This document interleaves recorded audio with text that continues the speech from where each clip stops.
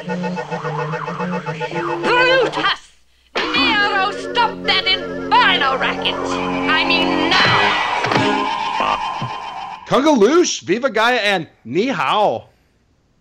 I think that's Chinese for hashtag thanks Shanghai. Oh, ni hao to you too, Maybe. then. Welcome to a very special thanks Shanghai edition of the 3 o'clock parade. I'm Drunk at Disney here in Orlando. Also in Florida, we have Rhiannon. Thanks. Shanghai. And way off on the Golden Coast, as always, is Skipper Dick Ritchie. Hello. So, apparently Skipper Dick Ritchie has spent 3 days in Disneyland, and I didn't know this. Oh my god, it was so good. Yep. It's because you stopped following him on Twitter. I know, right? Man. No, I did not. notice that I don't lost understand. one follower. So it must have been you. Mm. Ooh, it says good to go. I'm going to try this again really quick. Let's just try it, yeah. That's not what she said. No, that's exactly what she said. Did you get to go to Cove Bar? I did go to the Cove Bar. There was a 45-minute wait. I also posted about that on Twitter. Yeah, I saw the photos. I did a lot of research about the Cove Bar when I had a little downtime, and I just looked at pictures and Google Earth. I looked at everything to try to figure out how I would best attack the Cove Bar, and it looks awesome. The Cove Bar is great. I noticed that they had something that if you're there during World of Color, they give you there's a $10 charge to everybody who's there. Is that correct? I have no idea. I've never watched it during World of Color. Oh, it said there's a sign. I've been That's sort there. of what Really? it said. There's a sign in one of the pictures I was looking at when I was doing my hashtag research, and it was, if you're here, there's $10 will be added to everyone's bill that's here for World of Color, basically. That is what it must said. be newish, because I was there for World of Color, I guess it was 2 years ago now, but no, it was last year. It was last year, yeah. So I was there for World of Color last year, and I did not see any signs like that whatsoever. Uh-oh. We may have a new friend. Ni hao. Ni hao!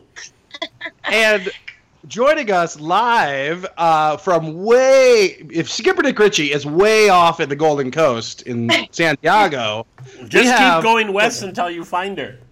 Just keep going west, way out to Shanghai. It's Molly. Hi, you could also dig a hole. If you dug deep enough, you could get here. I'm going to start Gets a now. little warm. What day is it there? Is it like Saturday already? Is it December? Oh, God. No, it's Wednesday, the 25th of May. It's 8:35 a.m. Oh. So good morning. Good morning. No better way to start your morning than with this bullshit, really. Little 3 o'clock. Little 3 o'clock parade. It's at 3 o'clock. 8:30 I in the morning. apologize in advance. It's 3 o'clock. Well, welcome. So it's morning, and you did work yesterday or did not work yesterday? Did not work yesterday. So when your days off, do you typically go to Disneyland or what do you do? No, because the park's not open yet. So I was just lucky enough that last week they were doing trial ops, and it just so happened to fall on my days off. But now I think the park is kind of closed. There are certain days where it's still open, but I think they're going to get ready into full force in June. So no, my days off is recuperating. Gotcha. So tell us just real quick for anybody who doesn't know what's going on, sort of what you're doing over in China. Word. So I don't work with the parks anymore. Now I'm actually with Disney Consumer Products. So now I'm just an English teacher for kids over there. So not affiliated with the theme parks, unfortunately. The nice thing is still get all the perks of a Disney cast member, which is why I was able to go to some of the trial ops. So I'm a little bit separate. The area that I've been with in Shanghai is a part of the Disney company that's been around for about 8 years. So this has existed a little bit longer than the park has been standing.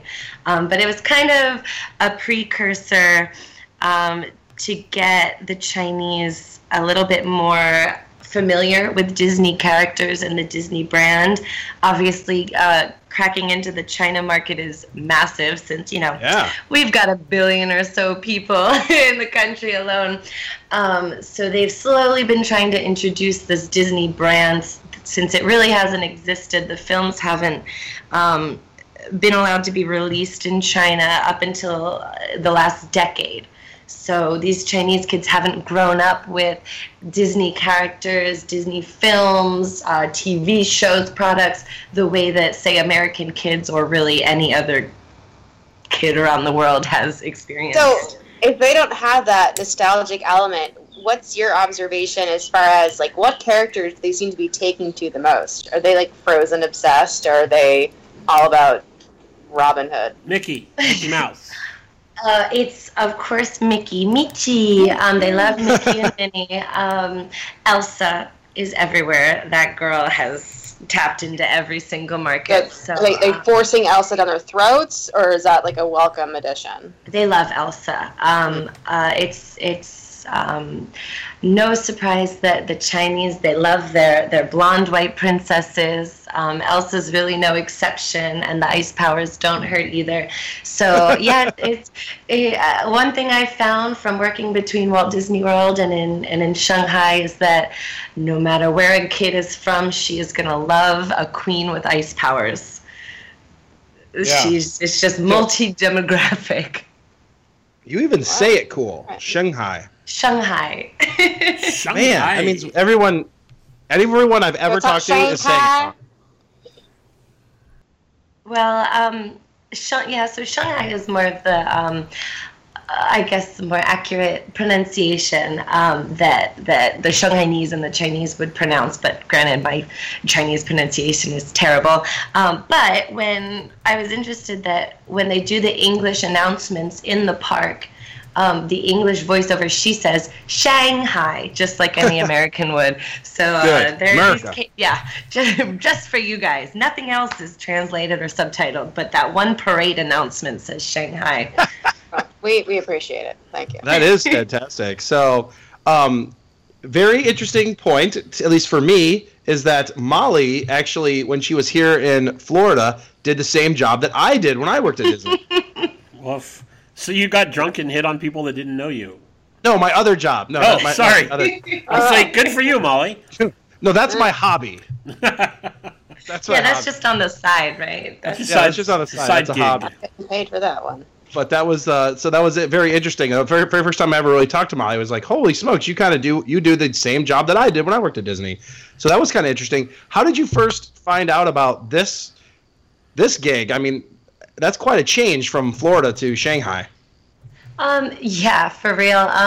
Actually, it was when I was with education programs at Disney World, which was my way of kind of incorporating what my degree is in. I got certified to teach high school social studies when I lived in New York, but obviously moving to Disney World doesn't have any history classes that you can teach. So I got into Disney's type of education in the parks. If you've ever, been to Animal Kingdom and seen those wilderness explorers, that's one aspect of the team I was on. It just seemed like the next sensible step was to get into more of a classroom environment. And it was during that time that I heard about Disney hiring teachers in Shanghai. So one of my new managers at Disney World had actually just come from doing about 4 years in China. So he was the one that kind of was like, hey, this might be good for you. It was sort of like the sensible next step of, all right, how can I further develop my career and kind of use my skills? So definitely a big jump. They're keen on recruiting Disney cast members because I don't know, for some reason, I guess we have some great qualities. So it just seemed like the next thing. I've had experience studying abroad, living abroad. And the opening of the new park kind of didn't hurt my decision. So it just kind of seemed like the best time to go over and experience China.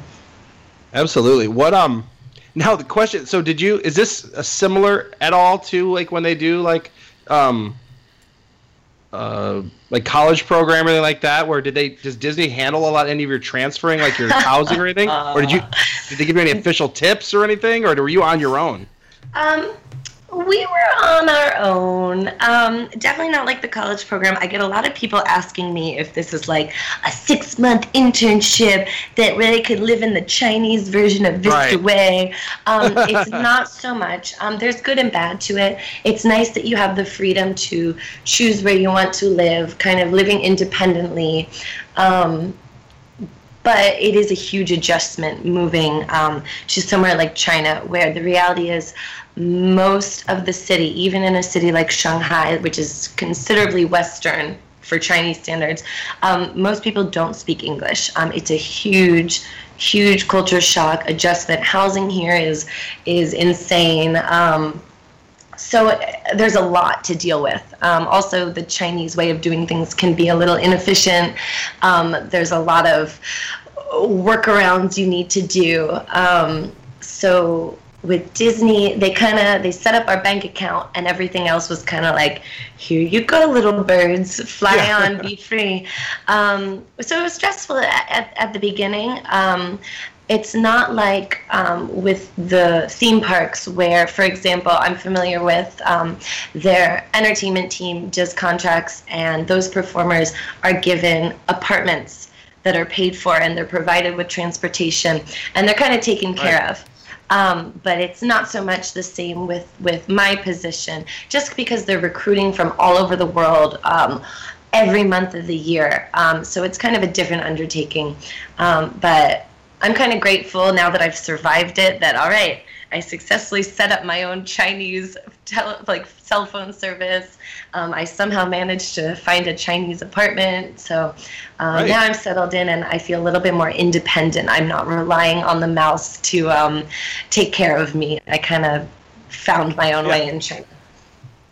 I got a recruiting letter to do the same thing just after I saw that you were hired. And it came from the college program, which I was alumni a million years ago, and I kept reading like what you were going through, and I was like, oh hell no, I'm not. I was like, I'll stay here. It's good. Working in China for any company is a huge adjustment.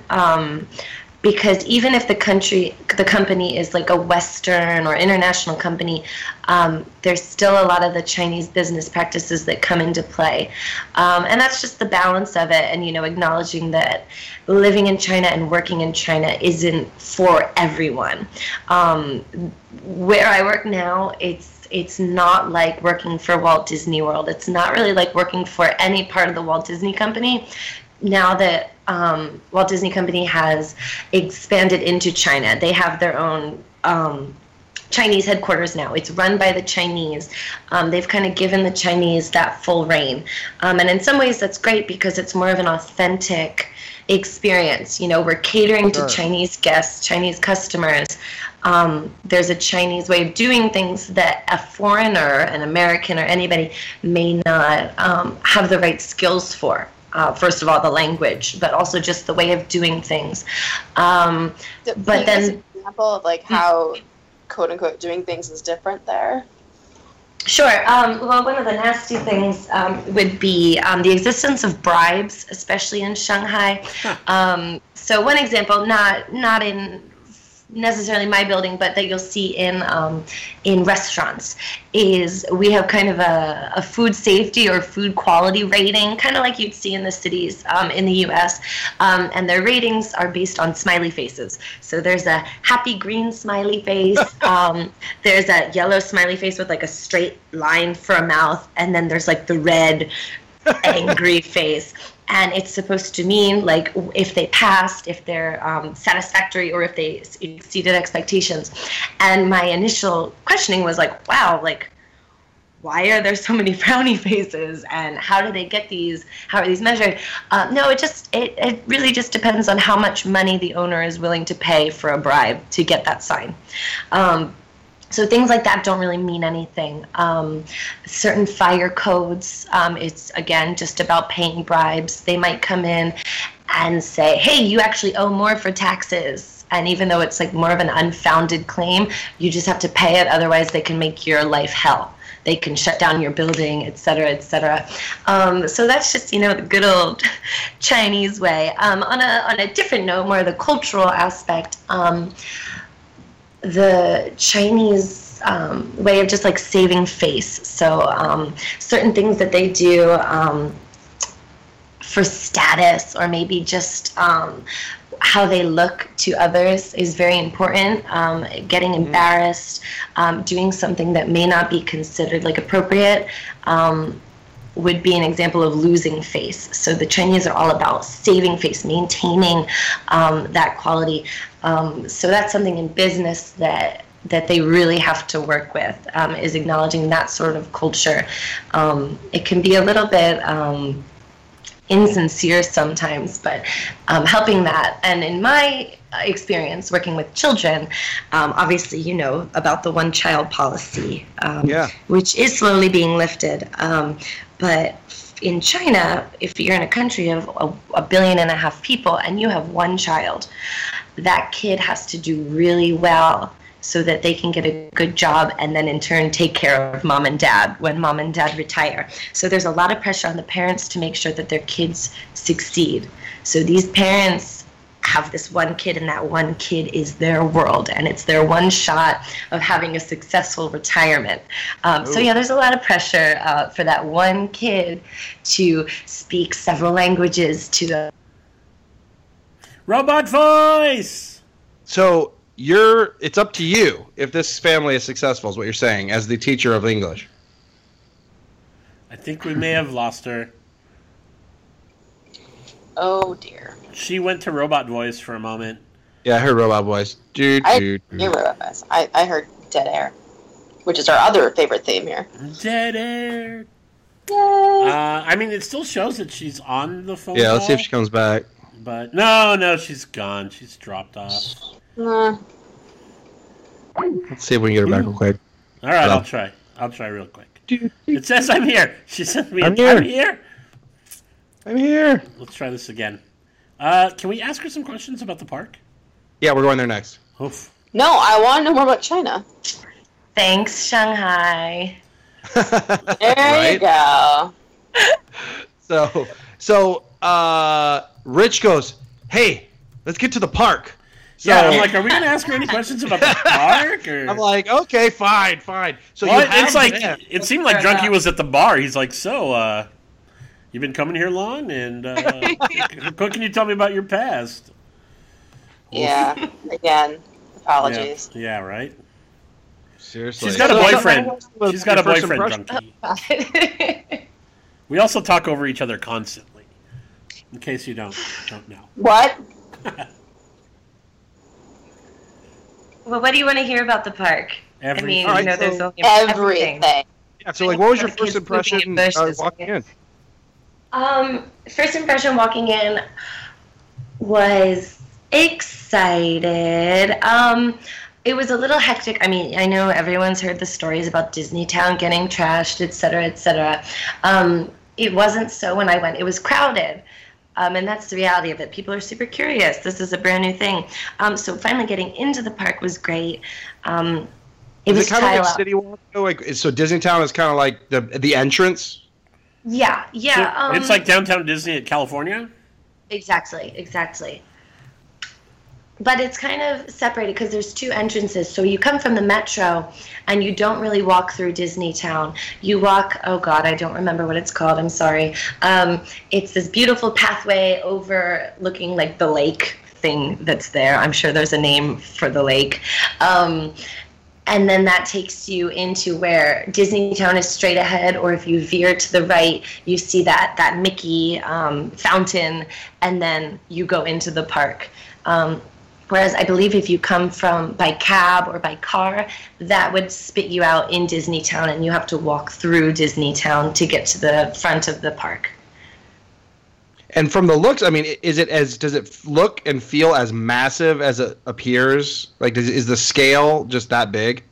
Yes. Yeah, the castle, especially, obviously, everyone loves that. Well, not necessarily loves the castle, but loves to talk about the castle. It's big. It is kind of this big hulking thing out in the middle of nowhere. But it's very grand, I think would be the best way to describe it. It's not like any castle you've seen. The lack of Main Street, I know some people were a little concerned about that. They actually incorporated it really well. One thing that they're really going to have to be dealing with is this level of crowds.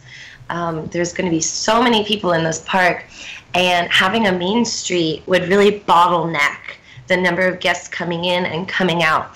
Having more of this wide open sweeping Mickey Avenue was actually incredibly comfortable. So it's very wide. They still have the shops. They have an Emporium-like shop as you exit where you can get any last minute gifts. So it just feels like they took Main Street and they stretched it horizontally to give more space. And that goes far out. And then you come to the gardens of the 12 spirits that have all the zodiacs. You have the Fantasia Carousel, and it's very wide open. And as I was walking through, all I could think of was, there's going to be so much room for fireworks viewing. Yeah. Because it's so spread out and so wide that they're going to be able to fit so many people in. And it didn't feel like a concrete wasteland. It didn't feel like it was just a bunch of open space, because they incorporate the gardens. They have, the carousel to the side. They've got Dumbo on the opposite side. So it didn't just feel like a big barren emptiness.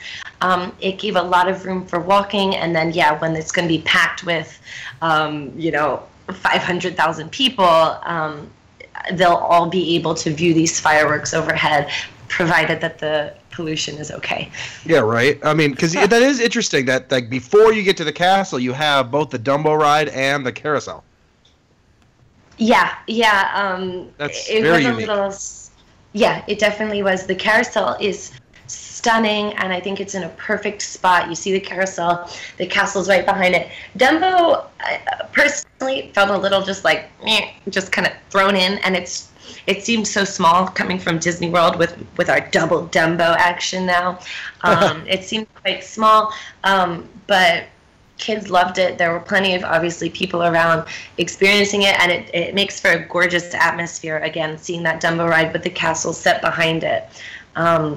So kind of a good way to disperse some people, but obviously the big draws were Tron, which is off to one side in Tomorrowland, and then Roaring Rapids, which is on the complete opposite side of the park. So they've kind of spread out their e-ticket rides quite well, that it should help with guest flow. So which of those were you able to ride? I rode Tron about 5 times with no wait, which we'll never awesome. have it again. Right? Yeah. Same with Pirates. Pirates was running and then off. It was up and down throughout Trial Ops. But the second week, it was running pretty consistently to the point where we came out of after lunch, and there was a cast member holding a sign that said 0-minute wait for Pirates, which again you'll never see again. No. So we were able to walk right on. I'm very fortunate. I don't deny that. Roaring Rapids, unfortunately, was not open. I did get to see some of the rafts they were running on last Tuesday. So just empty rafts that hold, I think it was 6 people. So they were coming down, so I assume that's going to be a really popular attraction when the park opens, especially because it's going to be so hot. And Soarin' had a consistently long line. It's called Soaring Over the Horizon. Yeah, Soaring Around the Horizon. That had a 2-hour wait all last week. So that was a really big pull. And you did that one as well? I did. I got to do it one time. So what the biggest question is, and Yes. this is the biggest question. What's the pre-show video? Oh my gosh, it's so cool. So I'm a huge Patrick Warburton fan. Yes, of course. yes. And so that pre-show has been so important to me. I didn't catch the whole show. We came in like about 30 seconds into it, and of course my Mandarin is non-existent, so I couldn't follow it perfectly. But my boyfriend, who speaks and understands Mandarin, he was translating a bit that it's a woman. She's very she's kind of like a mystic. She's very uniquely dressed, and she's very she's a little crazy, a little eccentric, I think is the word. And she's explaining that you're going to be soaring around the world, and then it gets to the safety part.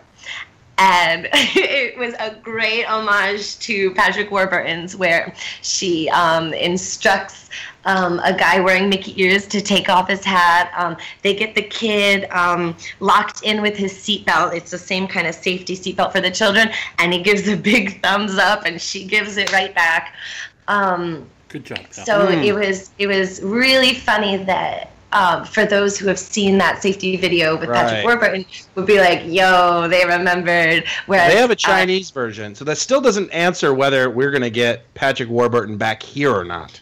Oh, that's a good question, because the woman in the video, we couldn't tell if she was Chinese or if it was really her speaking Mandarin, but her mouth movements were like perfectly speaking, and I don't know if it was a voice over her real voice, but yeah, it's I wonder if they re-recorded her speaking English, or if they're gonna Rhiannon, scale of 1 to 10, how disappointed will you be if it's not Patrick here? 57. Okay, just what I thought. So, but I don't think, I was hoping maybe we would learn a little bit from that video about what we're getting here. And I don't know. I'm not sure if that's going to be, if that is a sign or not. That's really going to be hard to tell. Yeah, well, because this video, it was, all of the guests in the video are Chinese. So it's my assumption that they made that video specifically for China. The theming of the ride, because it's in Adventure Isle. About Patrick Warburton at all. No, well, no, they don't know who he is. And they've definitely never seen The Emperor's New Groove. His best and if so, work. It wasn't his voice anyways. Right, and the theming of the ride there is it kind of felt, the queue was very Indiana Jones-esque. It was very, world explorer, ancient kind of cave. If you've seen the photos, the sky in the queue is like painted like the Milky Way and the stars. So I don't really know how they're theming it in the parks or at California Adventure. Everything I've seen, it looks kind of the same, so it'll be interesting. All right, you mentioned you did get to go on Pirates of the Buried Treasure, right? Pirates of the Caribbean, Battle for the Sunken Treasure. Yes. Skipper's been wanting to know about this forever. So it was. Help Skipper to know what this is about. Okay, so it's very much ingrained in the story of Pirates of the Caribbean: Dead Man's Chest. So the second film. This is nothing like the original ride at home. The intro is when you're in your boat and they take you kind of through the caves, and they've got great little nods to the original ride where they're showing some pirate scenes. The difference is instead of animatronics, they're just skeletons. So yeah, you're I saw seeing that. these scenes, but the pirates have long since died. Even the poor the dog with the keys and the three pirates in jail, they have turned to skeletons. That's awesome. So kind of a really morbid nod to it. It was really cool. All narrated in Chinese. You go down the big drop, and now you're in water, and then you're greeted by Jack Sparrow. The really cool thing about Jack Sparrow's animatronic. Is he a skeleton too? What's that? Is he a skeleton too? Do you want me to spoil? I don't. Can I spoil it? Yeah, spoil. We'll do a spoiler alert here. Spoiler alert. Okay. Well, if you've seen Turn off the video, the parade if you do not want spoilers. Yeah. Right. If you've seen Matt Finnemore's video, then you'll know. So I'll just explain anyway. It's a skeleton that you're looking at, and then all of a sudden, it's the boom of thunder and lightning strikes, and all of a sudden, the skeleton has transformed into Jack Sparrow. Awesome. And his animatronic is, again, just a sign of how far technology has come and how cool it is to see these brand new rides. Because on the Jack Sparrow animatronic, every single one of his fingers moves. Nice. And it's just really, really cool to see that attention to detail. So he speaks to you in Mandarin. My general gist of it is that he's saying that he wants to go after this treasure that Davy Jones has, and in order to do that, he's got to send us down under the depths. So he's like, all right, see you later, dudes. And then you carry on. The boat spins, so depending on what they want you looking at. And then they send you backwards, and you plummet down underwater. And that's where everybody's beloved screens come in. They did a really good job with the screens. Again, it's like something very unlike Disney's ever done before. They do a great job of making you really feel like you're being submerged. So you're surrounded by all these boats underwater. They take you through. But not only just the screens, they had amazing, massive set pieces. So you actually go through the Flying Dutchman. You're going through these ruins of ships. So you didn't feel like you were just sitting watching a movie. You really were going through everything. They take you through, let you just kind of experience this underwater world. And then you start to get to Davy Jones's lair, where you're coming up to the Flying Dutchman. His first mate, Macus, is the big hammerhead shark. He bursts out and starts yelling at you in Chinese, and then you come up to Davy Jones at his organ. And he stops the organ, turns around, and starts yelling at you in Chinese, probably like, "You will rue the day that you ever crossed me." I don't know, something about debt and krakens. But that's another great animatronic where every single one of his tentacles is moving. Oh, that's awesome. Yeah, it looks really. Did you not watch the video, Junkie? It looks great. To be honest, I have not watched the full video of any of the things. I watched a little bit of the Tron, but I did not see the video of this. I saw a little bit of I think it was actually your video, Molly, of like coming up from under the water and then like. Oh yeah, is that you that screamed? Is that you that like screamed profanities in the ride? Yeah, that's me. Okay, good. Yeah, that's you. I watched that and I thought that was really cool. Or like the ships are kind of going up and down, and it's pretty awesome. Yeah. Especially not knowing what to expect, because I went in not knowing anything. I didn't read the synopsis of the ride. I didn't watch any videos. I just wanted to be completely surprised. So all this new technology coming out of nowhere. So yeah, when you decide to re-emerge over water, that feeling that you were really coming up was freaking terrifying. So they did an incredible, I don't know how they did it. The second time I rode it, I was like trying to look around and be like, are we really floating? Yeah. So the technology of that track was awesome. And cool. So by the end of the ride, Jack and Davy are sword fighting, and Jack uses his little tricks to end up blowing up Davy Jones and the whole Dutchman. And then you are shot backwards through the rest of the ride. Only to find that all of the treasure Jack found has turned to dust. Oh. Yeah, so typical poor Jack. So again, I mean, not speaking any Mandarin, I could still follow the ride very well. Yeah. I had no qualms with it. I'm not one of those people that expects everything to come with an English subtitle, because the reality is this park is not for English speakers. It's for the 300 million Chinese that are within a 2-hour drive of the park. So for them, it's going to be unlike anything they've ever been able to experience. Well, it's not like they're giving large pieces of dialogue, I'm sure, too. I'm sure it's mostly short bits where you can kind of tell what's happening. Exactly. So is that your favorite of all the rides that you checked out, or?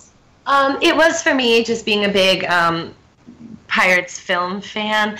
Of course, there's no denying that Tron was another incomparable to anything that Disney or any theme park has ever done. All of Tomorrowland, it's finally the Tomorrowland that we deserve. It's finally a new Tomorrowland that has technology that doesn't look dated. Yeah. You kind of walk through Disney. So they know how to do this. They're just choosing not to. Correct. Just checking. Clearly. Yep. That's kind of what it is. The use of lights in the park. I mean, when you see Tron after the sun goes down, that glowing blue light, and as the ride's going through, they have the ride where when it dispatches, it launches you outside. So every 2 minutes, you can sit out there and watch the ride going by before they're transported into the ride building. So cool. It was really. It felt like you were stepping into the movie, or even stepping into the video game. The use of the light cycle, the bike, having guests sit in that bike. I was a little concerned that it was going to be uncomfortable. It was actually really comfortable. You lean in, so you're sitting like you're sitting on a bike, and you grab onto the handlebars. And when you pull the handlebars towards you, is when the back casing kind of comes over you, and it fits your size. So you're locked in bottom and top. And you don't feel like you're sliding around, but you also don't feel pinched in. It just felt very natural. For people that whose dimensions might not work in that kind of seat, or for people who have handicaps. Why are you looking at me when you say that? I told you to turn the videos off of my face. And sorry, well, so for some of us who are a little larger, some bodily dimensions, or if you're just not comfortable, leaning on your chest for an entire ride. Yeah. They have seats, regular ride seats, on some of the cars. Oh, really? So you could just ride it like a regular old roller coaster. So when you walk up, is it sort of like a turn left for the? Is it? No. How's that work? What I was told, and again, it's a lot of people say based on what they experienced, and I don't know if it's the standard practice, but I was told that not every car has the handicap seats, but the ones that do, if the loaders will just fill up every seat. So if you end up being in that last row, and that car ends up being the one with the handicap, unless you say something, they're just going to stick you in those back seats. So I think it's the kind of thing where you would just have to communicate when you get to loading, and hopefully the language barrier wouldn't be an issue. In my experience, most of the cast members spoke very basic Chinese. If you could say how many there were in your party in English, or speak basic English. But I don't know if you'd be able to say, hey, I don't want to ride the bike. I want to sit in the seat. I don't know if they would know what you're saying. You may have to mime a little bit. Okay, next question. One question that I have to ask for Derek. Derek Bergen wants to know, are there lockers then? Because there doesn't look to be anywhere to put your bags. There are lockers.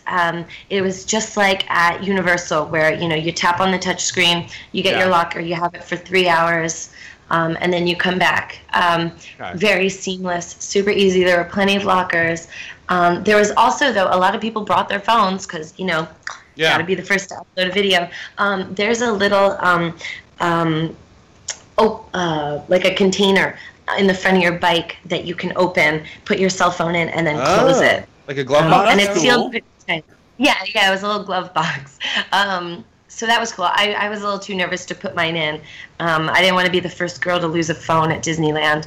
But of course, you couldn't tell anybody about it because it'd be gone. So it'd be tough. Yikes. The other question. Oh shoot! What was I going to ask about it? About the giant gator. Oh, I don't know ask her about the giant gator. Oh my God, that's all I really want to know about because there's nothing on it. So that's. At Roaring Rapids, correct? Yeah, I think so. That's the only. So all I know is there's this giant gator. I think so what you don't already know. I think he's protecting the area. So if you're exploring through it and he's trying to protect it. All I know is from the merchandise is they're marketing a lot of Mickey, Minnie, and Goofy. For the ride, looking like explorers, with compasses and walking sticks, and they all look terrified. And there's this big-ass gator thing that's apparently terrifying, and, they're marketing shirts like, I survived Roaring Rapids, so I guess it's supposed to be quite thrilling. They're also marketing a lot of really cutesy baby gator stuff. So I don't know if Evil Gator Monster has a baby, or if they just, kawaii-fied him. But... Well, they did that with the Yeti too. Yeah, I was gonna say. Yeah, exactly. The Yeti. You have like the shirt that survived the Yeti, and then you have the baby Yeti and like a little quilt. And it's like a cat Yeti. I'm not sure how the Yeti turns into a cat, but yeah, that's a good point. So I'm not sure if they're just cutifying it for the sake of marketing it to the kids, or if that'll come. I remember what I wanted to ask you about the park. Demographically, what does it seem like? What kind of people are filling the theme park jobs in Shanghai? Like here, comparatively to Florida, it's typically you got a whole lot of really young people typically that are kind of looking to also do something else probably down the road. Like, are people seeing a Disneyland job as a career, or is this similar demographic, or what have you noticed? That's a good question, because I've kind of been trying to figure that out myself. All of the cast members have been quite young, so that same kind of demographic you see at Disney World, where it's kids in their 20s who are kind of just doing this job. What I don't know is, I don't know if these are full-time jobs, part-time jobs. I don't know how the pay is. Obviously, work wages in China are much different. I'm not sure how it works with minimum wage, etc.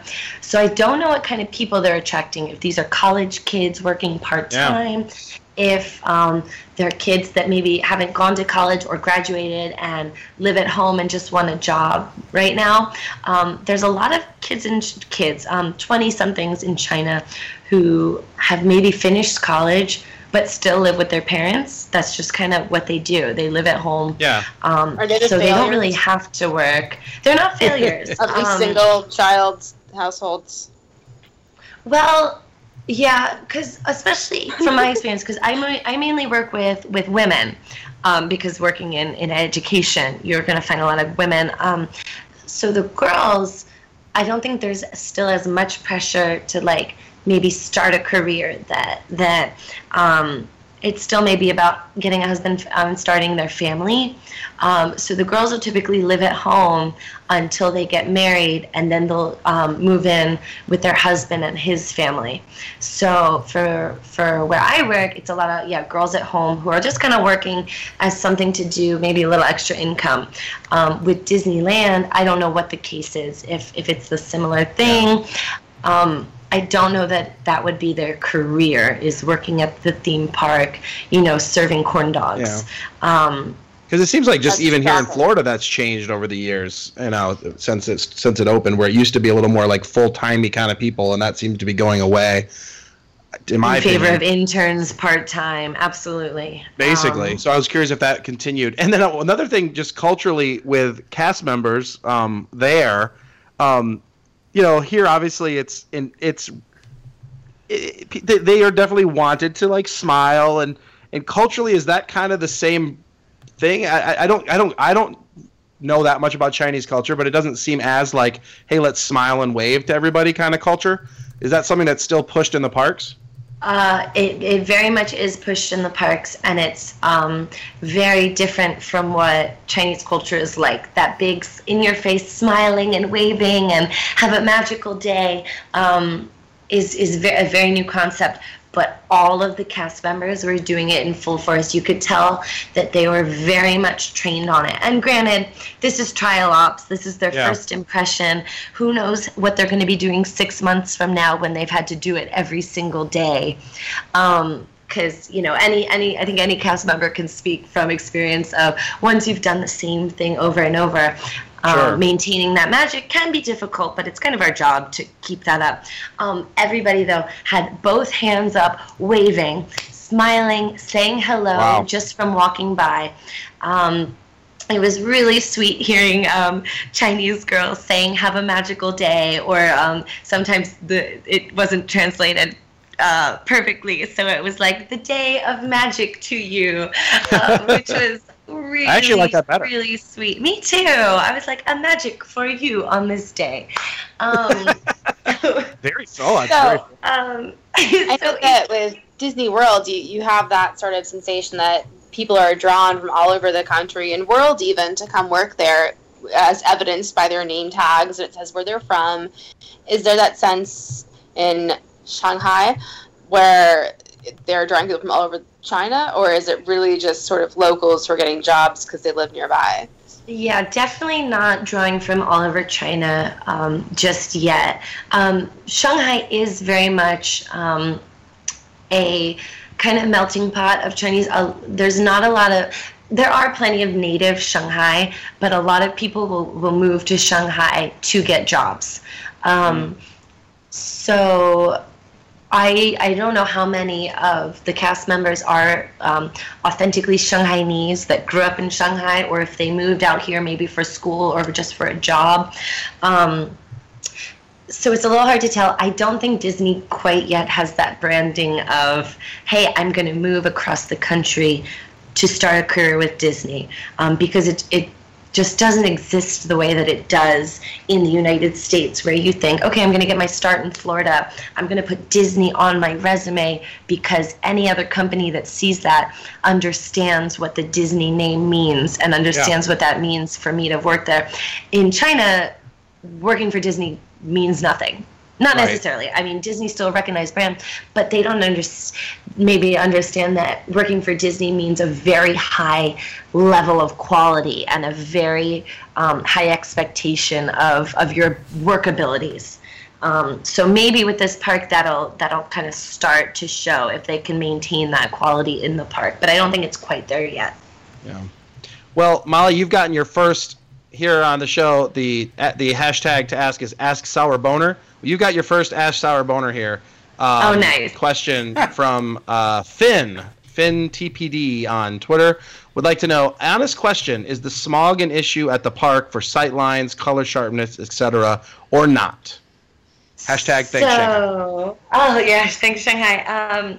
The smog. When the park was announced most recently, they had been talking about how China was actually closing something like 200 factories to prepare for opening day. China will sometimes close factories on certain days if the smog has gotten too bad, to give the air a chance to kind of clean out again, and then they go back to pumping out the factories. So because the Chinese government has such a big stake in this park, I'm wondering if certain days have been better air days because of Disneyland. When I went 2 weeks ago, it was that first week of trial ops. It was kind of just a rainy day, so it was gray skies, but more from the weather. Last week, though, they were doing a lot of media stuff. They were filming a lot. All the publicity people were out taking photos. And the skies were bluer than I have seen in weeks. I don't think that's a coincidence. No, I'm sure it's not. I very much think that was planned. Well, I know they did a lot of that for the Olympics back in the day. Yes. You know, so it's similar world stage for this. Yeah, absolutely, because you don't want to see a commercial for Shanghai Disneyland with a white sky. But like now today, the past 3 days have been polluted days. So it's not feasible that they can just close all the factories forever just for Disneyland. Right. I'm sure that first week of June 16th and on, we'll have hopefully blue skies, but it's not something they can maintain forever. Gotcha. So the answer really is sort of no, there wasn't when you were there, but that's possibly manufactured by. Yes. Gotcha. Yes. Okay. Shanghai doesn't have air quite as bad as Beijing, which is why I'm baffled that Universal's building in Beijing, but all right. But so Shanghai, we have usually lightly polluted. How far apart polluted. are those two places, like comparatively to the U.S.? It would be, oh gosh, don't quote me because I haven't been out to Beijing personally yet. It depends on how you get there. I think it would be like a 2-hour what do you think? plane How's ride. it feel? 2 hours? By train? From Beijing to Shanghai? No, Oh, that's by not train bad. it would be longer. A 2-hour plane ride. Oh, airplane. plane ride. Sorry. I think it would be like Orlando Florida to Atlanta? to Jersey. Okay. Okay. So it's a consider. They're not neighbors. No. It's definitely Shanghai's considerably more. Shanghai is kind of in central if you're going from north to south, whereas Beijing, Bei literally means north. So Beijing is the north capital, so that's further up north. So yeah, they're definitely not neighbors. You usually take like an overnight train to get there. So Beijing is notorious for pretty bad smog. Okay, I'm just gonna give you. I'm gonna paraphrase something that I saw during the Disney Town opening. Oh boy! And I'd just like to see if this is what you've experienced there. There was the photo that came out of the kid pooping in the bushes, right? And I'm paraphrasing, someone saying, "Well, for people in China, they live in like they have outhouses, so this isn't that shocking." Is that something that you've experienced? It's not shocking at all. I see a kid squatting at least once a week. Shanghai, it's a little less seen. It's definitely not frowned upon because kids, that's just kind of how it goes. Kids wear split pants. All their little kids have pants with a little slit in the back. So when they gotta go, they go. So that is true. So that is a accurate statement from what you've seen. Yeah. It's just that's the nature of it. They claim that kids are potty trained much quicker in China, though. So they go when they gotta go and where they gotta go. You gotta go when you gotta go. Yeah, that's just kind of the nature of it. That's why we don't swim with Skipper Dick Ritchie. Oh God. I mean, on the Metro that was a Baby Ruth bar. They just had a kid. Dad just held his daughter over a trash can. But I will say, Disneytown has just literally rolled in they're almost like porta potties. They're these big metal trailers that are just toilets. Yeah. So they use those at like golf tournaments down here. They'll have them. Sausage parties? No, golf tournaments, Skipper. Oh, okay, whatever you say. Okay, I have an excellent idea. Let's change the subject. You know what I'm talking about, poop? No, how about the food? I just ate the Zebra Dome. What's the food like there? The food's been very good. A lot of different varieties. Some of it kind of has a Chinese flair. But something I've noticed in all the international parks, when you go to Tokyo Disneyland, you don't find Japanese food in the parks because they want to experience American food and different types of food because they're experiencing something new. China was kind of the same way. You can still get your dumplings, your rice, your noodles, squid. I did have squid, but they also had hot dogs, hamburgers, corn dogs, and popcorn and Mickey pretzels, the standard fare. We went to Barbossa's and tried all of the barbecue on the menu. So the Barbossa's restaurant is right next to the Pirates ride. We were able to get grilled squid, barbecue chicken, and ribs, and all were really great. With the barbecue chicken, they give you plastic gloves to wear while you eat them with your hands.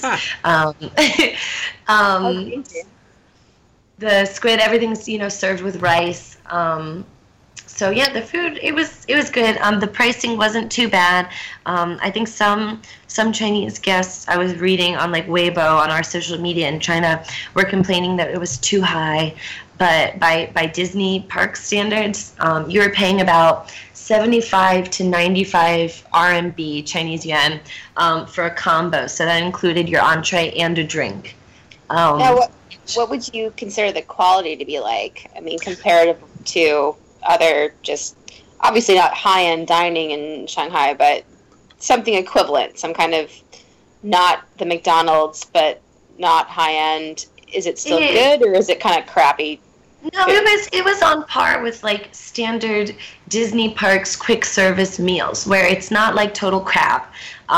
You're kind of overpaying because you're in the park, but the quality is still good. It's kind of you buy it for the novelty of it, right? I mean, I didn't expect a Mickey-shaped pizza to taste amazing, and it wasn't amazing. But yeah, I guess I meant more like for the squid or the rice, that kind of thing, like where they would have a good comparative, control for this experiment. Sure. I personally can't say I've had squid outside of Disneyland, but it was good. So I think it was pretty just like standard, like, all right, this is park food. I could probably get it better somewhere else in Shanghai, but as it is, it was still very much serviceable and enjoyable. So everything we ate did taste very good. In Shanghai, there's a very big range of cost of food. If you go for more Chinese cuisine, like Chinese food on the street, you can get food for really cheap. If you go for a Western restaurant, you'd be paying more American prices. So for what we paid, I think we got what we paid for. It didn't seem that exorbitant, and the quality was there, and it was good. I mean, the Chinese can do rice, blindfolded in their sleep. So there was really no issues there. Everything was definitely good. I have a very important question. Yes. In Disneyland Park, but then also Disneytown and sort of the area, the resorts.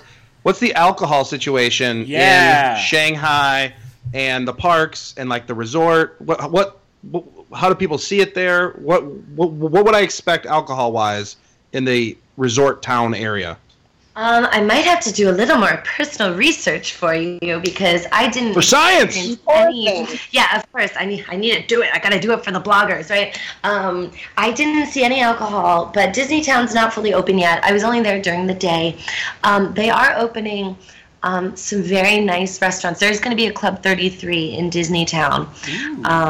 So I expect the alcohol to be Disneytown. Disneytown, yes. And yeah, it's like right overlooking. There's a special entrance from Disneytown into the park, kind of near Tomorrowland, which is right next to Club 33. So Club 33 overlooks the park.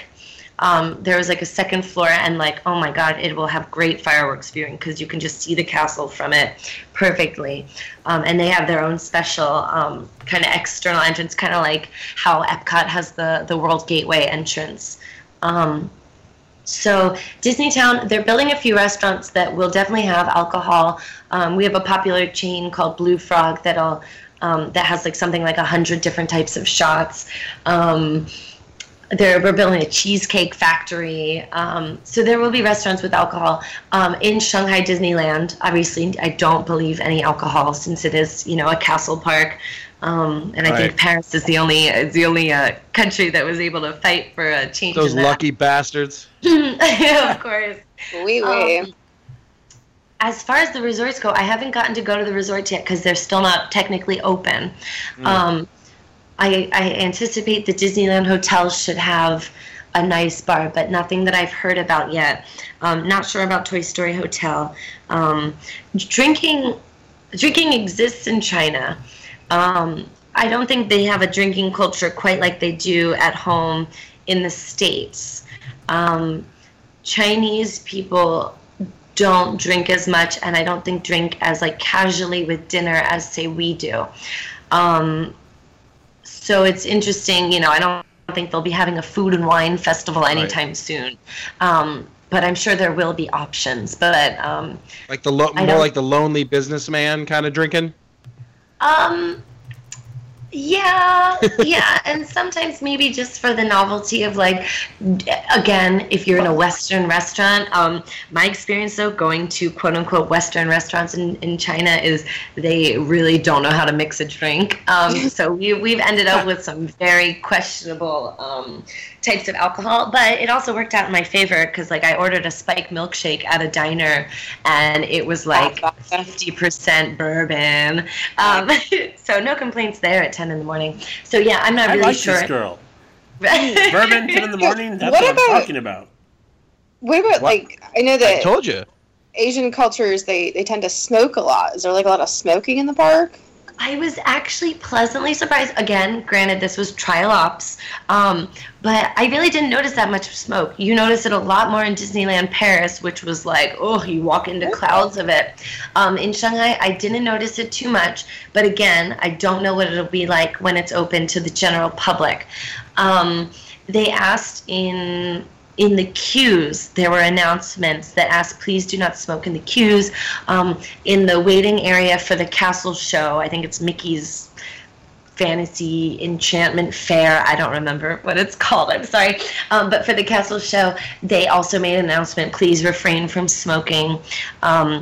Because, yeah, you're packed in. I didn't notice anybody walking around with cigarettes.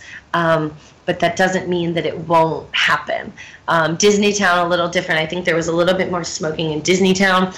But, yeah, nothing that I wasn't walking through and thinking, oh, man, this is going to be a problem. So, right. No, I didn't encounter that. I think that's even funny to imagine smoking in a queue. You know, just yeah. Right. But it's, I mean, that's accepted. You go into restaurants and, you know, the States haven't had smoking areas in restaurants in years, but you go to Starbucks and you go upstairs and people are smoking. So it's just one of those realities of it. Who have been, because you're mentioning the trial ops, for the most part, who's in the parks then? You, because you worked for like a different part of the Disney company. Who else is in there? Yeah, so Disney cast members and their family and friends. So that also means all of the Shanghai Disneyland local staff, all the Chinese staff, their family and friends could go. We personally, because we're not free or are people paying? No, we were given for my area of the company in publishing and consumer products. We were able to get 4 tickets for one day. And we could just distribute them as we wanted. It wasn't like we had to presently be there with them. We just had, all right, I got 4 tickets to give away, not to sell. If you sell them, you get deported, obviously, just like at home. I think parks cast members, though, were given more tickets. Like, they would get 4 tickets for several days. So they had a little bit more to give away. So you saw a lot of friends and family and maybe friends of friends.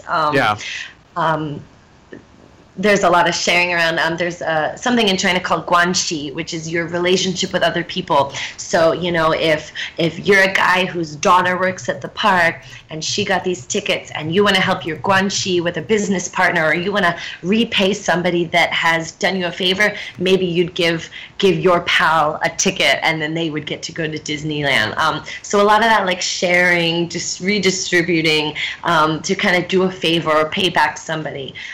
So I think that could be a lot of people. I had one of my students I saw in the park with her dad. No idea how she got tickets, but yeah, it's like maybe they knew somebody. Yeah. So I have a question that's personal to me. What is the merchandise like there? Merchandise was cool. They have, you might have seen some of the park-specific ears. A lot of the ear headbands, they do a really nice Chinese-style headband with the peony, a very famous flower. They have a lot of ear hats, the Captain America, Iron Man, Spider-Man ear hats, and the Tron ear hats were something really special to the park. They're really playing up the 12 zodiacs, which my friend Adam actually got to do the designs for those. So, you know, all the 12 zodiacs, all of the animals, you know, you're the monkey, you're the sheep, you're the ox. They've assigned existing Disney characters to those, but they've redesigned them to be a little bit cute. It's, again, that very Asian cuteness. So you can buy all kinds of products. Very, very popular among the Chinese. Your zodiac holds a lot of significance. So they make great gifts. So you go to Disneyland and you want to bring back a gift for your friend who is the year of the monkey, then you go and you bring them this cute little monkey, I think it's Abu, right? Keychain. I think I know somebody who could use that. Yeah. There you go. Sure. So it's great because that's like 12 new like marketable characters that they have. There's been a lot of Fantasia stuff. Really, really beautifully designed. The Fantasia horses for the carousel. You can get a lot of products with that. The t-shirts have been pretty cool. One thing I found is a lot of the merchandise is in English. So for me as a foreigner, you know, I want things in Chinese. I want it to be distinctly Shanghai Disneyland. But the Chinese kind of like seeing the American alphabet, and they like seeing the English, not American alphabet, I apologize, that's very short-sighted, but they like seeing the English alphabet. They like we seeing, like to thank the Phoenicians. Yeah, exactly. So most of the t-shirts and merchandise was in English, funnily enough. So that's you just want to know what the 12 Zodiac characters are, Rhiannon? I've seen enough Chinese restaurant placemats, but sure, go ahead. Well, I meant from Disney. Oh, like the Disney okay, ones, sure, right? yeah, go ahead. It's Remy. You're the mouse, Babe the the rat? Blue Ox. You're the rat. You're the rat. Yeah. Yes. Yeah. Babe the I Blue think Ox. I'm a rat, actually, so I think Remy's mine. All right, cool. You got Tigger. You've got Thumper. You've got Mushu. You're the dragon. And the snake from the Jungle Book. I can't. It's Ka. written really small. Ka. And Maximus, the horse. You've got the Jolly Holiday Lambs. Oh, such a stretch. Yeah. Woof. You've got Abu, Alan Adale from the Rooster from Robin Hood, Pluto, and Ham. Oh, that's funny. All right. Nice. Yeah, I can't remember if I'm a dog or a rat, so I'm either Pluto or Remy, I guess. So there you go. Oh, that's pretty cool. Good question. So what else about the park? Anything else that stands out to you about the parks that's different than there from Disneyland / Walt Disney World, the other American parks? Just again, like that technology just being as great as it is. The queues have definitely been made to accommodate the Chinese culture of queuing or lack of queuing. The queues are very much like more single person. Cast members have turnstiles at the end of the queues that they can lock and unlock. So if they don't want people barging through, they can lock it to keep people where they need to be. I think safety is going to be a big priority in this park, just because, again, this population has never experienced a Disney park. You kind of have to train the guests on how things need to run. We experienced right before the parade. This is the longest parade route of any Disney park, and a lot of the viewing areas don't have ropes, no stanchions, no ropes to keep people at bay, which meant a lot of people were running across the parade route right before floats would be coming down. So safety is going to be a big priority for them, teaching people that, like, hey, you can't just run across, not only for your own safety, but if one person runs across, it starts that chain reaction of now everybody's crossing because they think it's okay. But that's something we experience at Disney World. I've seen it personally. You know, it's not limited to the Chinese. I've seen plenty of American moms running across with their kid because maybe they don't realize, you know. So they've done a really good job of keeping cast members really alert to something like that. Because safety is going to be a big thing, because with a park of this scale, training your guests on how to act is going to be big. And, like, you know, you look at Tokyo and how well they do with sitting in the front, standing in the back. You know, everybody does it a certain way. We'll never get to that point. I think maybe people will slowly start to say, okay, this is how things are run here, and this is how it'll go. So I think they've been really proactive about any issues that they might face. They did a great job with it. Have you gotten a sense for whether this is going to be a day park or a resort destination at all, mostly? Like, you know, Walt Disney World versus, like, you know, Six Flags over, you know, just the way that the mentality of the guests? Sure. I want to say it might be more of a day park just because of the ease of getting there. You know, it's right on the metro. So you just take the metro and you go for the day and you go home. I don't know that, like, staying at the hotel, making it into a big trip is quite what some people are planning on doing. Because the only theme parks that we have here right now are usually like those day parks. So this might transform it, though, because Shanghai Disneyland is way out there in Pudong, not close to anything but the airport. So maybe families will start to make a nightly, like a weekend trip out of it. You could definitely, I definitely don't think you can do the whole park in a day. I mean, the size is vast, but I do think it's definitely serviceable as like a one-day kind of thing to come, do the rides, see the fireworks, and then get crammed into the metro to go home. Did you do the Peter Pan? I did do Peter Pan. And I heard that was different too. If it was, I didn't really notice. I think the ride might have been a little bit longer. Definitely updated in that like everything's a little bit newer. I haven't ridden it enough times in Disney World because of the wait time to really know many differences. One thing though that stood out to me was that it's not a continuous loading dock like it is at home, where all of the ships are going and you walk on that moving sidewalk. They only load 2 ships at a time and then send them out. And I think that was more for safety. Instead of having a dozen people all clamoring to get onto that moving sidewalk, it was a little bit more controlled, like the older rides at Disneyland, where you load 2 cars and then they go, and you load 2 cars and then they go, so they can stop and start it at any time. But on the contrary, the Buzz Lightyear ride did have that Omnimover, the continuous walking and getting in. So I'm not sure what their reasoning might have been, if it was for safety or if it was just kind of the nature of the ride. Anything else any other things that jumped out at you as differences?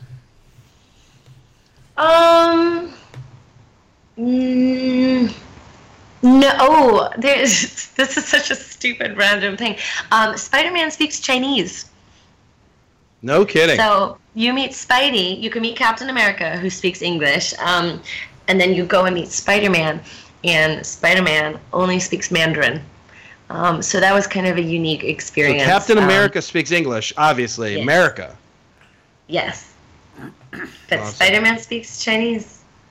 And where do they meet? Do they meet in like out in the open, or do they have like a meet and greet? There's like a weird little shantytown tent. I don't think it's like a permanent location. It's like a big Marvel tent. It's stunning inside, but it very much looks temporary. That sounds like a total Disney World move. It was very Frozen Summer Fun esque of like, all right, this is a pop up. So. Yeah, you come in. It was really gorgeous inside, though. There's a little shop. They have all of the Iron Man suits on display, including Veronica from Age of Ultron, the big Hulk Smasher one. That's cool. Yeah, so it's really cool seeing those on display. They've got the Ant-Man costumes on display. They have this weird little corner with a big screen where they kind of do a quick, like, medley synopsis of all the Marvel movies. So everything from the first Iron Man through Guardians of the Galaxy up till the Civil War film that we just had released this month. So for people that maybe are not familiar with the Marvel Cinematic Universe, they can sit, I watched it, and watch the kind of recap of all the movies, and it serves as, one big commercial and trailer for come see the new film. They do a really cool interactive game where you get to fight Hulk. So you're in the Veronica suit, the big Iron Man suit, and you use your hands to blast I don't know what the tech is called, the Iron Man shooting laser things that you used to. You should know this, Skipper. Hey, don't get me involved. You should know that. His but it was pretty cool technology to get to fight on the screen. So kind of that like interactive video game. And then you go through, they have that big wide circle of all of the Iron Man suits. And then there's the Spidey meet and greet, which is inside. So you go into a separate room for Spidey, and Captain America meets more out. Kind of like in Disneyland when they had Captain America meeting out in the open to kind of pull people in to go visit. So yeah, it was really 2 meet and greets, a big mesh of trailers, a tiny shop, and the video game. So, no big attraction, but it was great as the 2 little meet and greets was pretty cool. Very it does, cool. but they are opening a Iron Man attraction somewhere in Asia, right? Like, Oh, I forgot. it's I based remember on like hearing this- about an Iron Man roller coaster, right? Well, I think it's based on like Star Tours. Like you're in one of Oh. those type of things. Yeah, they did. In fact, I think it's Hong Kong Disneyland. There you go. The Iron Man experience. Yeah. So Well, Hong Kong needs it, so they just don't have enough rides. So I think that would be good for them. Yeah, no, I don't know that we're getting any Marvel-themed attractions yet, but you know they're already planning their big expansion of Shanghai Disneyland. So who knows what we'll get? crazy. Skipper, any other questions about the park that you have? No, my question just kept going back to that same gator thing, and I kept, well, and when we were I thought you were talking, going to say pooping. no, that's Drunkie's favorite. That's Drunkie's fetish. I gotta go to bed now. Yeah, sure. But no, because what I was going to say is and their merchandise kind of reminds me of it. Like Disney Twitter out here is freaking out because they're saying it's going to be the next Yeti, where it was like this big, it was going to be this giant gator, and now they're saying the animatronic may not even work for opening. Oh no! And right, so when you said that you have your little like your social media out there, it was called Meebo. Is that what it was? Weibo, Weibo, Weibo. Weibo. So is there Weibo is there Weibo Disney or Disney Weibo? Do they also get super bitter and freak out and just hate on hate on everything they love? I wouldn't know well enough because Weibo is entirely Chinese users, so if they're complaining, I can't read it. But most of the hostility on social media in China has been that, oh, it's going to be so crowded, oh, it's going to be awful, it's going to be blah, blah, blah, because they don't, I don't know that they necessarily trust the Disney quality. So I'm sure that they are also quite skeptical about the gator animatronic. So if I find any complaints, I will definitely pass it along. Yes, always keep us in the loop on that because we like outrage, so we'd love to bring that up on the show in the future. Outrage on Twitter? Yeah. Really? Who would have thunk it? I've never seen any outrage on Twitter. Definitely not. But well, I can see how people are a little mistrusting of something so grand as this giant gator animatronic that is promising to be so incredible, and then if it fails like the Yeti, which poor Joe Rohde is still getting flack for. Yeah. Exactly. But we'll see. I'll let you know. So, Skipper, you're gonna have to wait on details about the gator. That's fine.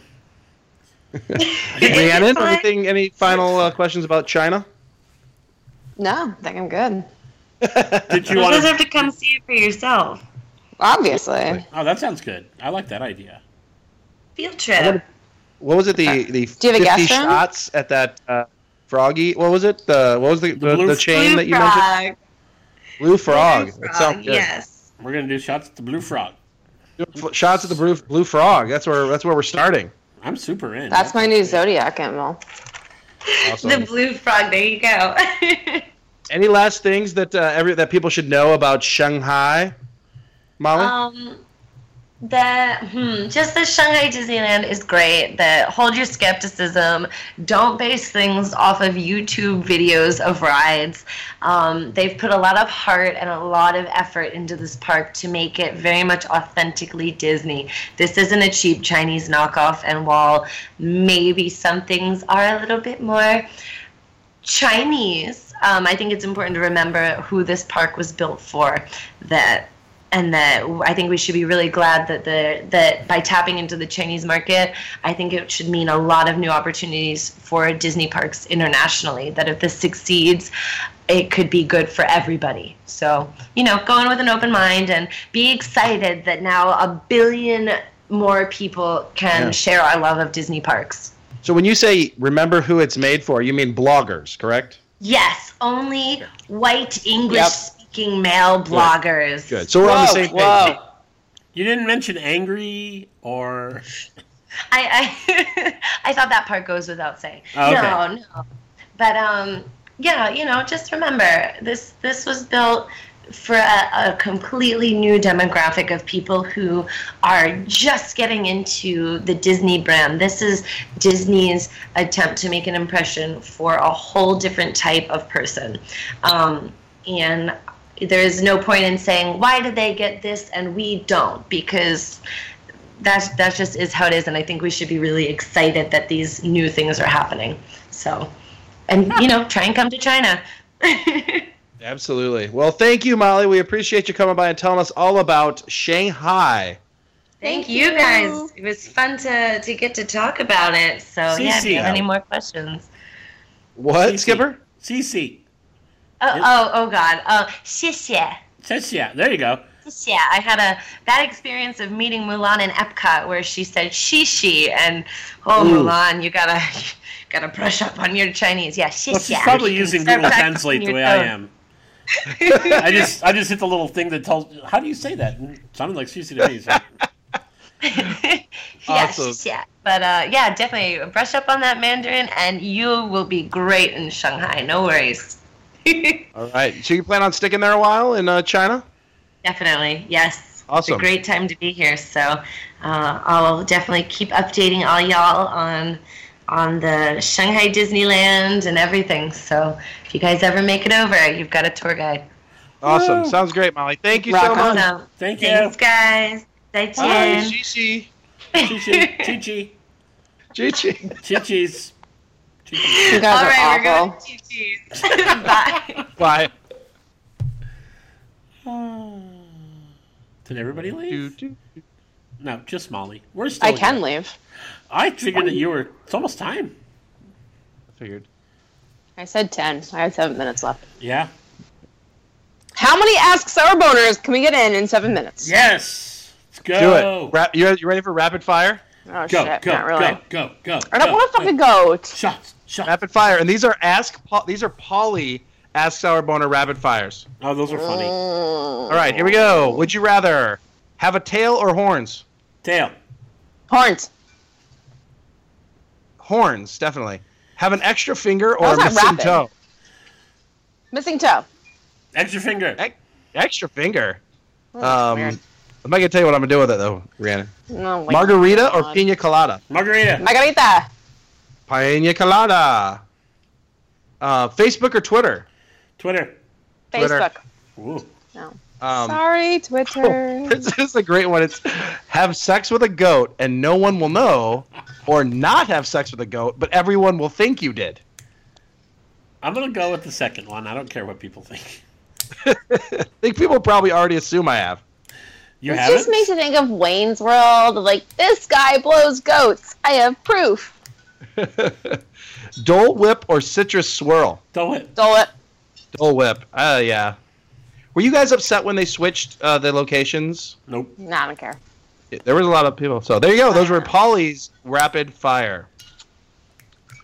Sarah Biles says, what are your thoughts on people/parents who don't approve of Disney selling alcohol at all in the parks? Fuck them. Seriously. I mean, that's, yeah. Seriously. They're the worst, and they don't need to be here. Yeah. Oh. Those are not our people. Those are not our people. What's your favorite? Shelly. She told me, she said, it's Shelly. Shelly would like to know, what's your favorite attraction to ride shit-faced? Not Rock and Roller Coaster. Ooh. Or Kilimanjaro Safaris. Can she just rephrase her question to be, what ride do you not want to ride shit-faced? I would say, yeah. I think the one that would be the best was Living with the Land is great because it's just so chill and it's like everything seems 10 times more interesting. Okay, I guess my answer then would be Small World.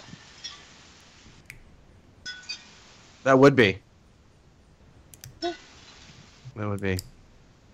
Let's see.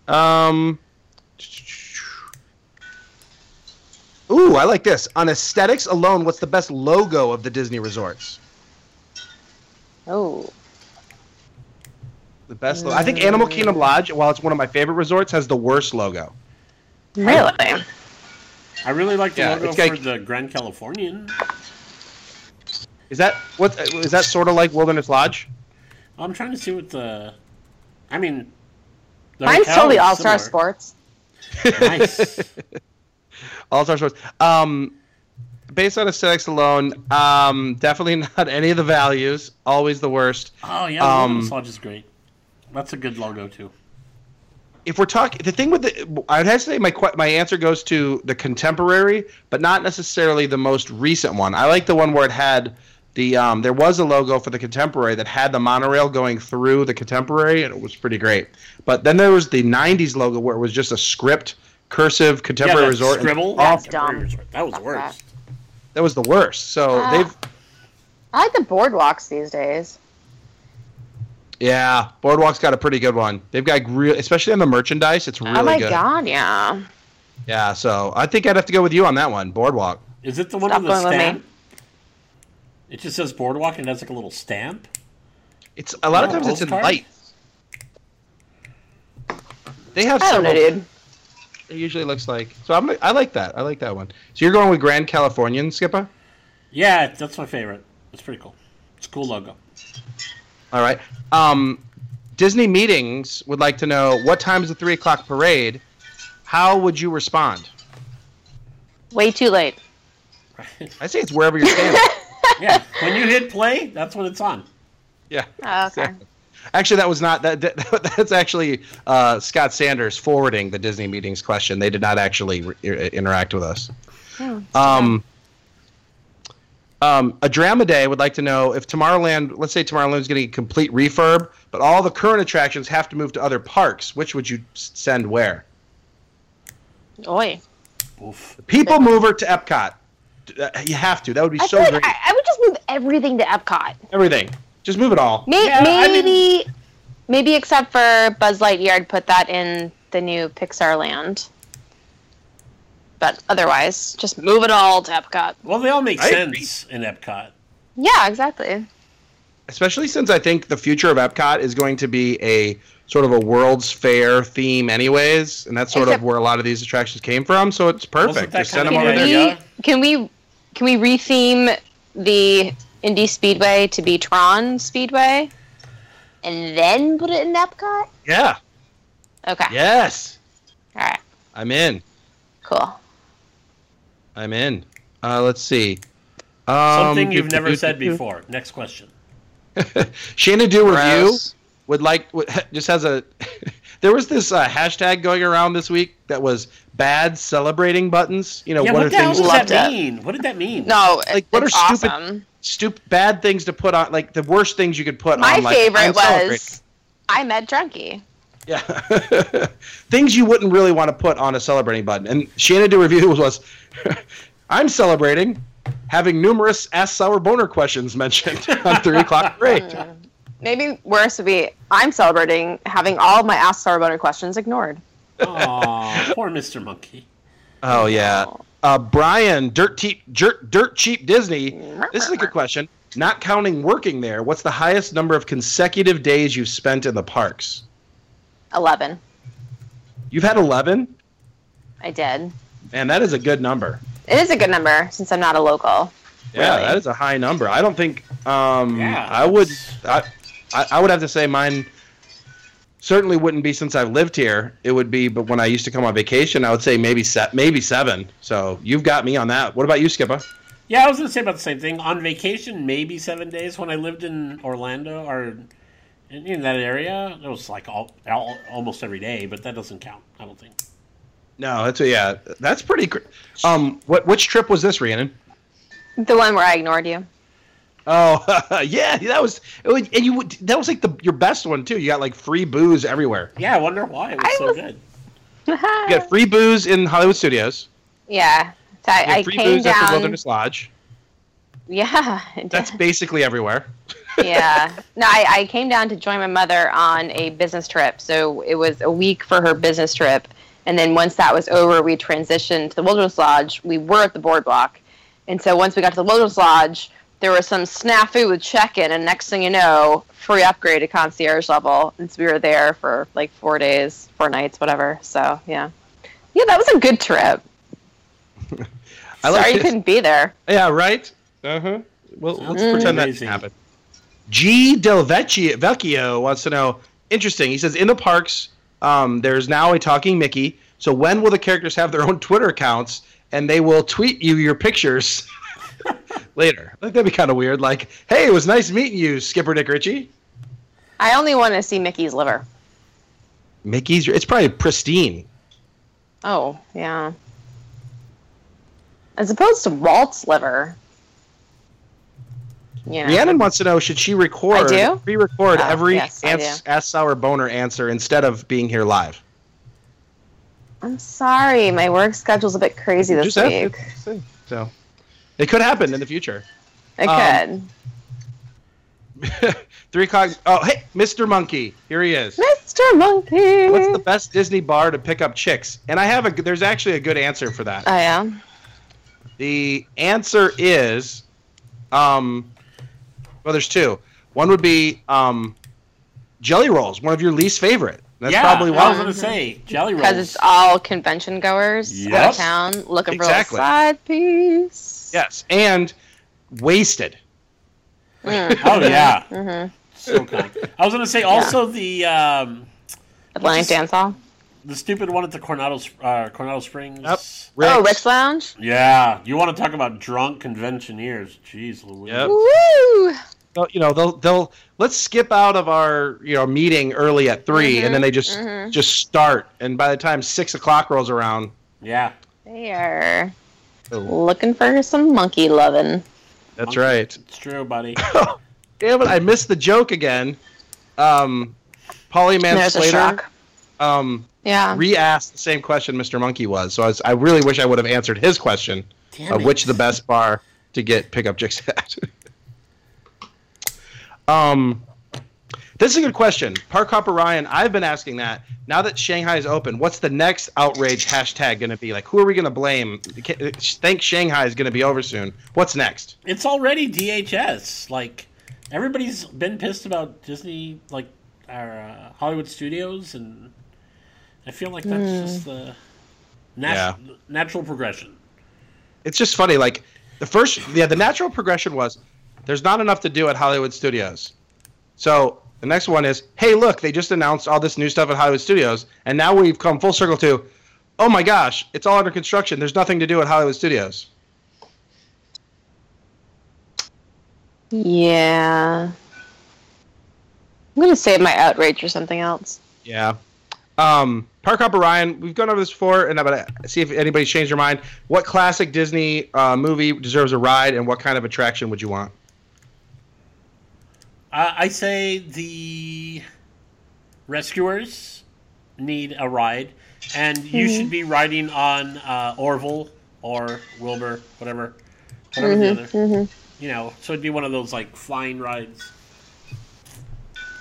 Good. No, that's all I got. No, I was thinking Robin Hood, but like if you been on the Peter Pan, excuse me. I don't want to. Winnie the Pooh, except with nice, really cool animatronics instead of like the cardboard cutouts on the Pooh ride. But like how it starts off and you kind of go through the woods. What's the ride vehicle? Good question. Oh, how about a sort of a open air version of the Royal Carriage? That'd be cool. That he rides in.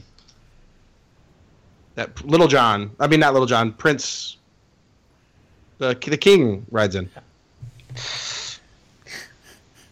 Actual podcast. Go ahead, Rhiannon. I kind of like Skipper's idea, but instead of Orville, I'd rather have it be in one of the Gators, and it's kind of like because you said classic, so I can't choose Princess and the Frog, but I can still get my way of having a sort of bayou-themed ride. If I have it on our Rescuers. Princess and the Frog is a modern-day classic. Okay, well then I want that. Yeah, I'm fine with that. And if we can't get that, I just want to go back to, I was there once when they did they would just, every like hour, they would do she would just come off the boat there in Frontierland, and they would sing the song, and they'd have a little dance as they went through Frontierland. So I thought that was really cool. So I'd just like to bring that back. What was the gator's name? Brutus? From Princess and the Frog? No, from Rescuers. I think wasn't the gator's name Brutus? Or am I making that up? I will tell you in just a second. Okay, waiting. Quickly, Triple D. I would typically would not even give this question any merit because of obviously how ridiculous it is. Except Designed Disney Dad asked it. A new asker. So we have a new person join the parade today, and he asked Tervis Tumbler or Yeti Rambler. No idea what any of that is. See, I actually, and they do look awesome. Okay, so here's my experience. Obviously, I have a lot of experience with the Tervis Tumbler, and the pros I feel for the Tervis Tumbler is that you can get any design you want, and they have so many, and it's lovely. Whereas the Yeti, I've only ever seen the silver Yeti. But okay, so a few months ago, I was visiting Disney, crashed at my friend Sarah's. And I may have had a bit too much to drink. I may have kind of been like put to bed, one of those type of deals. And I may have had a Yeti slid into my hand and said, just drink this. Next thing I know, 8 hours later, I wake up. There was still ice in that thing. Yeah. No, those things, yeah. So it's like cool design or cool water.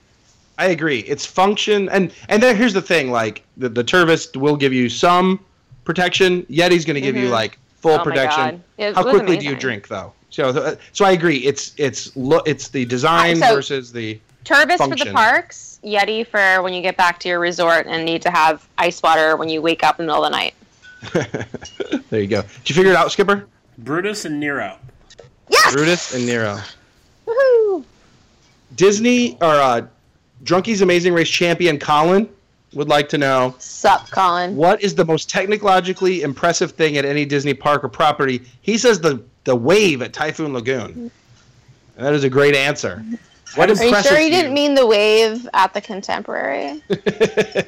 Just don't ask for your morning drinks to the one waitress.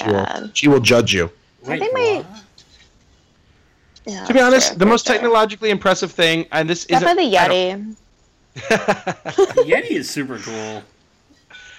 I don't know if this is really the correct answer, if this really counts, but to me, it's still the monorail. I don't know if that counts, but there's just something so cool. Seeing if the Orlando airport has one, I'm not really sure it's that impressive anymore. But the Typhoon Lagoon wave is pretty awesome. I will have to agree. Definitely Contemporary wave. Which I the Redhead would like to know, which Disney Pixar film would you most like to see a sequel or third or fourth movie made? Like which should they continue on? I was excited about The Incredibles, so now that they've announced that, I'm good. I'm kind of almost worried about the next Toy Story, though. I mean, I kind of agree about that. I could do WALL-E or Inside Out or Bug's Life. A Bug's Life would be cool. I'd like to see what happens to Flo later on. Yeah, those are some great characters. The only problem is, don't insects only live like a few days? Don't ruin the magic. Yeah, man. There might be kids listening.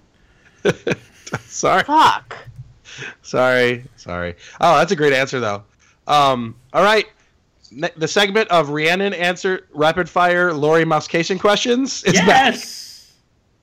Lori Mousecation questions from Rhiannon. Here we go. Am I your most awesome fan? I next. Is it? I thought was that no because it's Mr. Monkey. Obviously, yeah. Is it true about interspecies dating occurring on the 3 o'clock radio? Between Drunkiness Tervis, yes. What did you think about her article on the Downtown Disney sausage crawl? Are you going to try it, or would you include or exclude breakfast meats? I thought these were questions for me, not Drunko. Is Rhiannon's liver going to be a member of the podcast, and if so, when? We've established what kind of microphone we'd have to shove up in me to get up there, so we'll see. Does Drunken Disney have his shots? Many, apparently, every night, because... Yeah. And there it is. Rhiannon answers rapid fire Lori Mousecation questions. Dan Ryan notices that Mr. Monkey, as of a few hours ago, had only asked 1 or 2 questions, and normally he asks 5 or 6. And Mr. Monkey would like to say that he's now going to ask less questions, hoping that they all get on. Aww. Yeah. He also asked a question. Mr. Monkey would like to know, where should Definite Disney do her pre-recorded segment, at his place or hers? Oh. Rhiannon? Well, I don't know. How many birds, cicadas, crickets, wind chimes, etc. does he have at his place?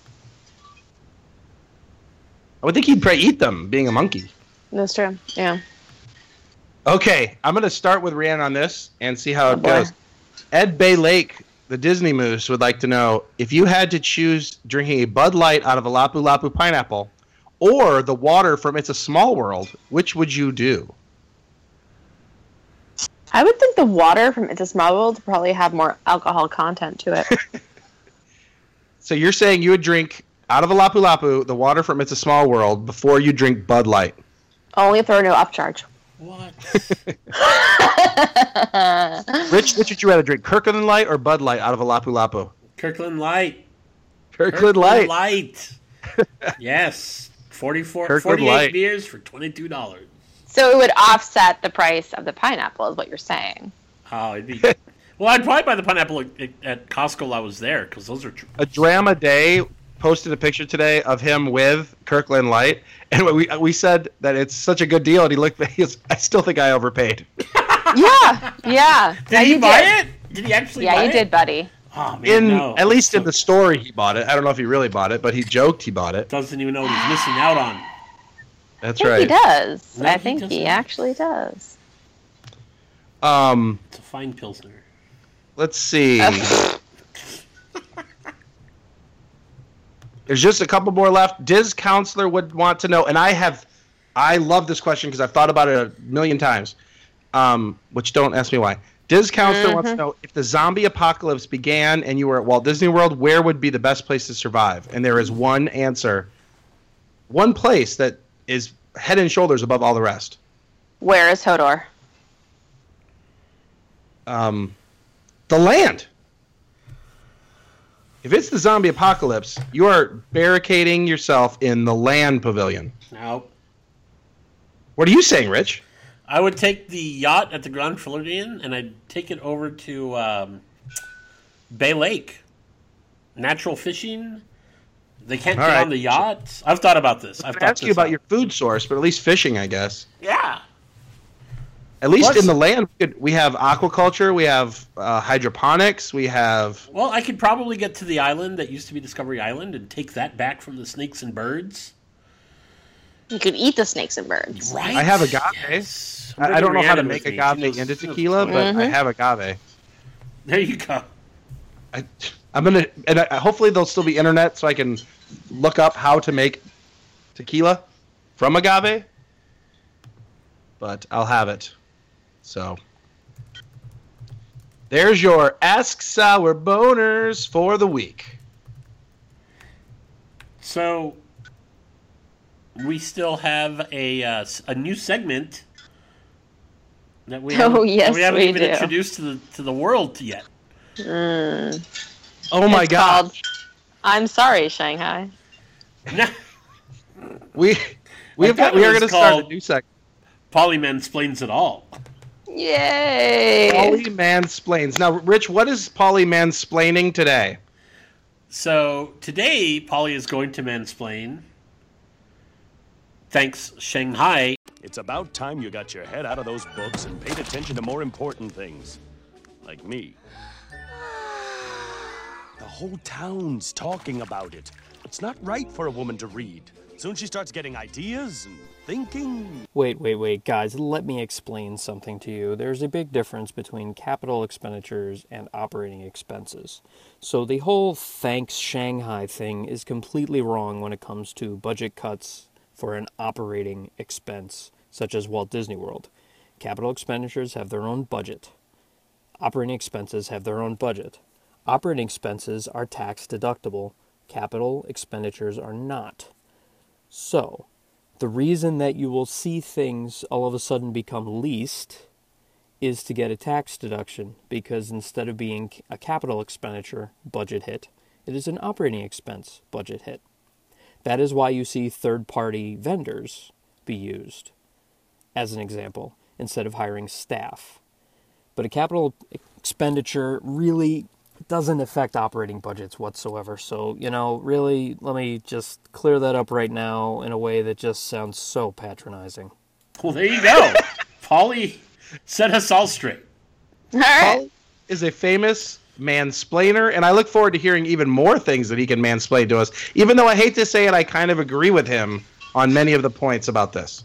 I think we should start a hashtag of Ask Polly Mansplainer so that he can have questions ahead of time that he can mansplain the responses to. Yes, we will start to take suggestions of what people would like to have him mansplain. Exactly. And so Thanks Shanghai was the first one that I thought of, and I said, will you please explain Thanks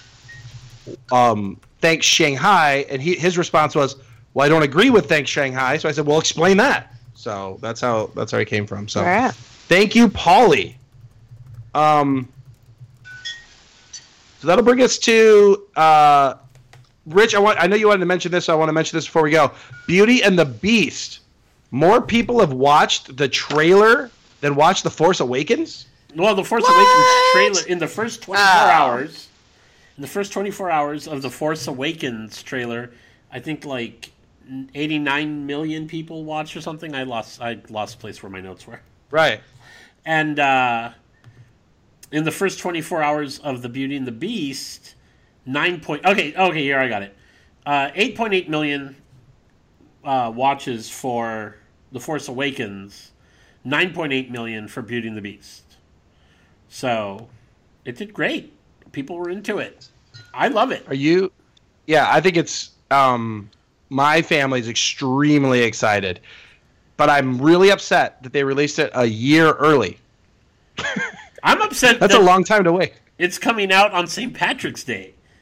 Oh, that's not going to work for me at all.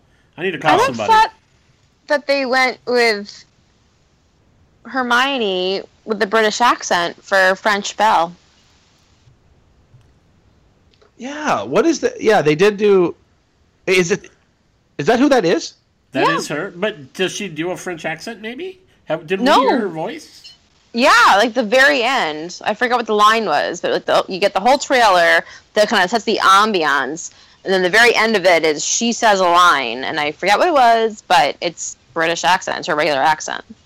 And that is actually also a Mr. Monkey Ask Sour Boner question that I missed, was that he wanted to know why is Belle English and shouldn't she be French? So there you go. See? So sorry, Mr. Monkey. Mr. Monkey and I, we are, I'm doing the eyes, the fingers to the eyes movement, Oh, when you said, I thought you were doing something else. Which would probably make Mr. Monkey happy. That's true. Absolutely. So that sounds good. Any final thoughts tonight? I know it's a little different segment. We got to do our Ask Thanks Shanghai and then some Paulie. Any final thoughts tonight?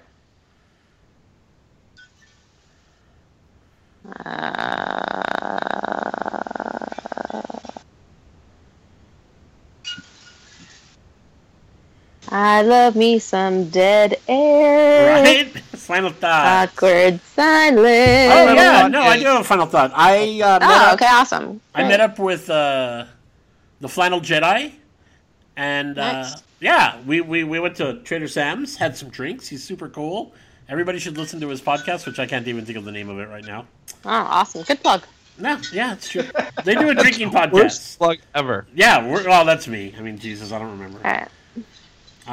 But no, it was tons of fun, and I'm looking forward to hanging out with Ryan again.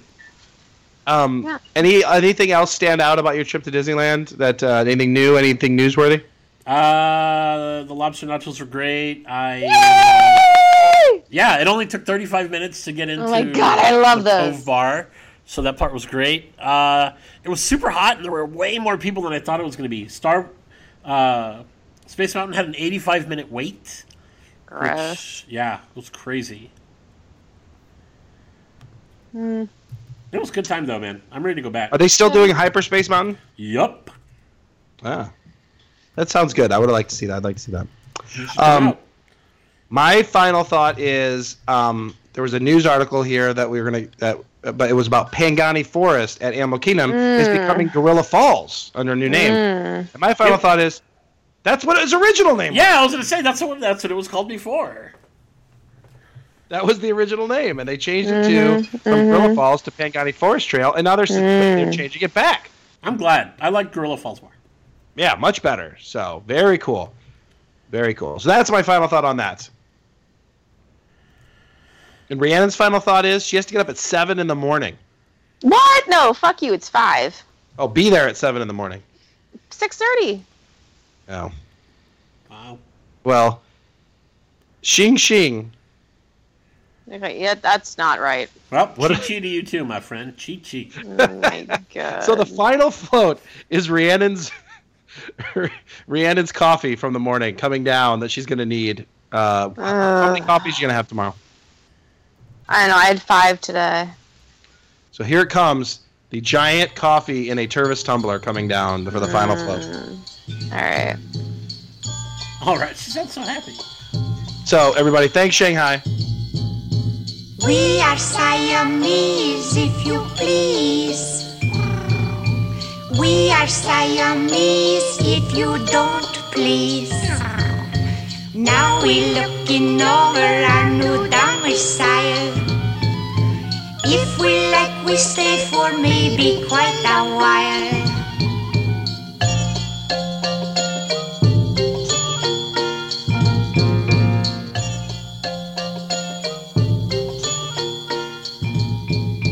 Do you seeing that thing swimming round and round? Yes. Maybe we could reaching in and make it drown. If we sneaking up upon it carefully, there will be a head for you, a tail for me.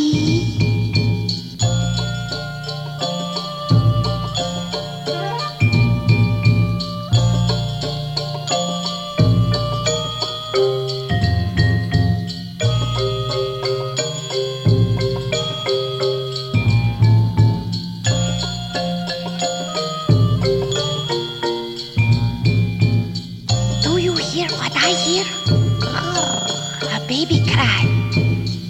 Where we finding baby, there are milk nearby.